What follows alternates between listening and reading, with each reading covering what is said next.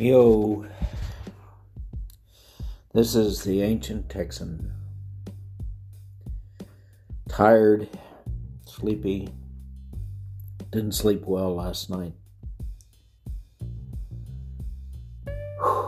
Wow. The blue wave turned out to be maybe a blue trickle, maybe not anything at all. I think it's time we have to seriously explore and answer the question, what does Trump bring to the table for half the nation that the rest of us just don't get? We assume that, what he says is why people support him. I actually think that's, the more I think about it, bogus, because he, on any one subject, flip-flops all the time.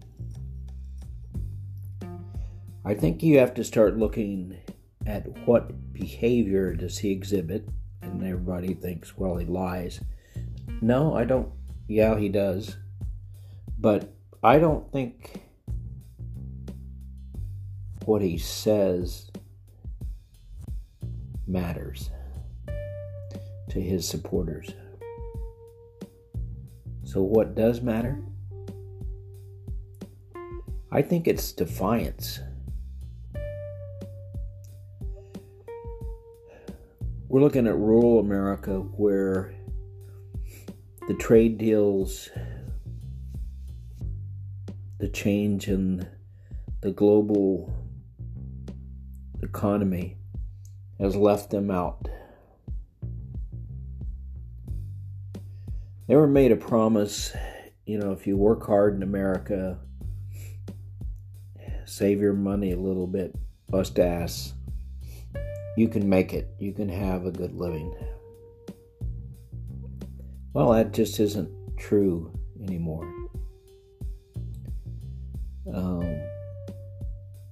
I think we're still an incredibly hardworking and innovative country, but we bust our ass and Bezos get rich, not the people at Amazon.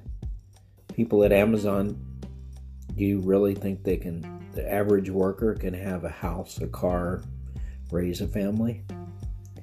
Nope, I don't.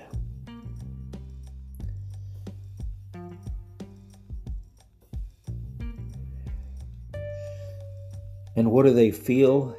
I mean, what's the feeling about you bust your ass and every day you just can't get ahead? Defiance. Who better represents that than Trump?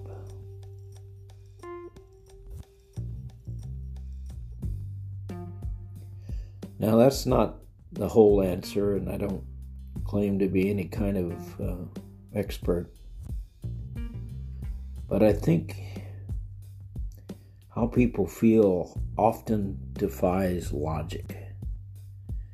That's just being human. And I know I have a guttural reaction to Trump, which is not a good one. But other people have a guttural reaction that is positive. And the one thing, he kind of sticks it in the eye of the establishment. He's self-serving and all that kind of stuff too. I got that. But he's doesn't follow the rules.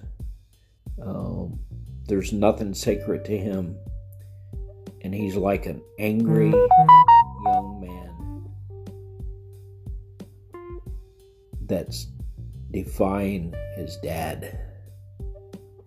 But in this case, he's defying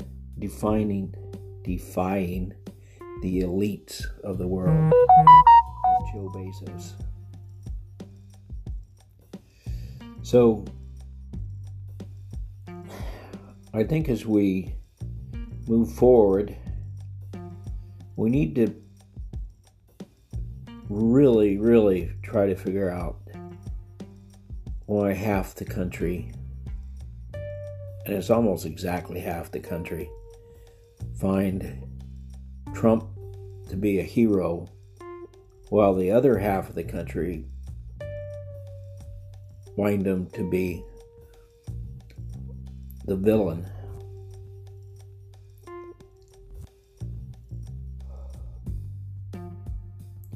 And I think, if we can answer that question and understand it and get some people, the psychologists or psychiatrists, that are social workers, whatever, some people a lot smarter in these things than I am, looking at what characteristics of Trump make him endearing or make his followers loyal to him, I think we could have a good window into what we need to do to change this country.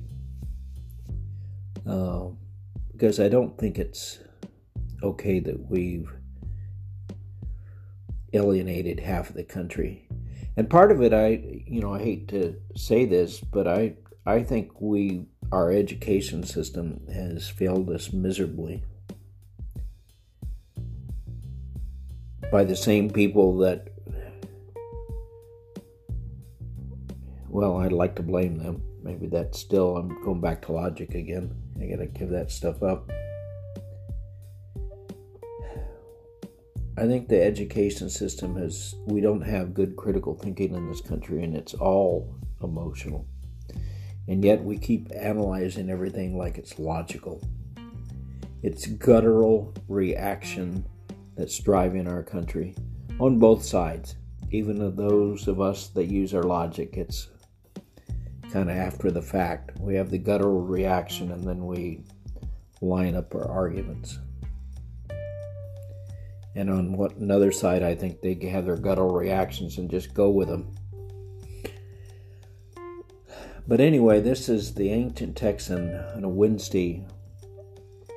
I would like to say after the election, but one day into the election. Still hoping for the best. Hope you had a better night's sleep than me, and that you have a good next few days. This is the Ancient Texan. Namaste.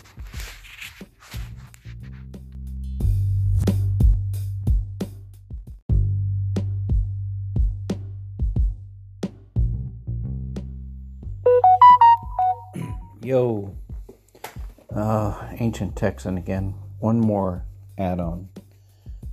COVID. We've all kind of assumed that because Trump had not done well with COVID, that would push a lot of votes to Biden. I think this is where the defiance issue comes in again. I think a lot of America doesn't like to be told what to do, and so on a superficial level, you can say, well, that's stupid. But there's also the connection here between COVID and their work. A lot of people have had their income disrupted by COVID, and they see the rich elite making decisions about their restaurants, their livelihood.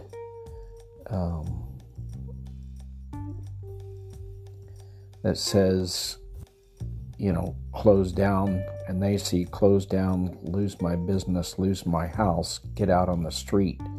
Nobody can tell me to just fold up my dreams. Trump comes along and says, yeah, the virus is scary, but losing your business and your house is even more scary. So, I think the elites, the left, tends to say, we believe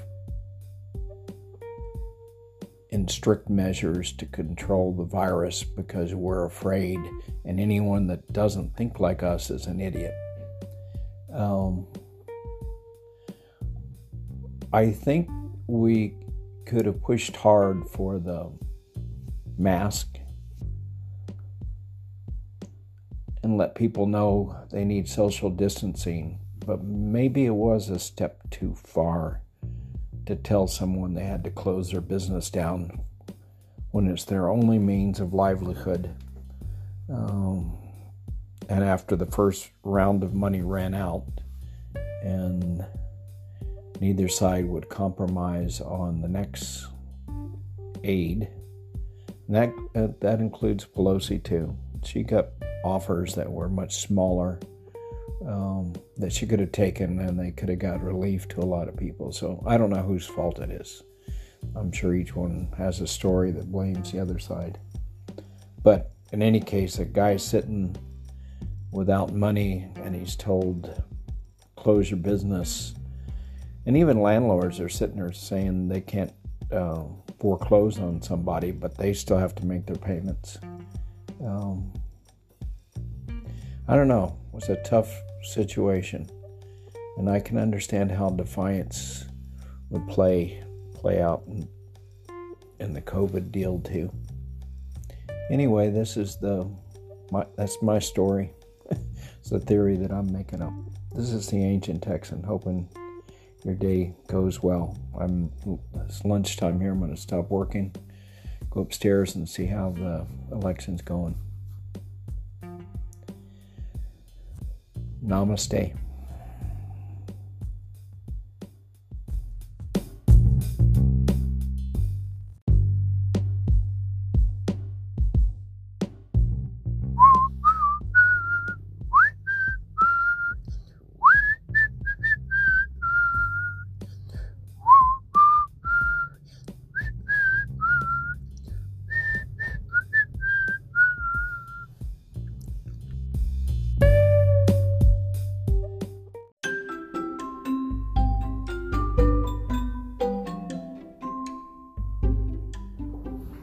Yo, this is the Ancient Texan, an Earthling, hoping we all can learn to live and play well together on this small and delicate planet we call home.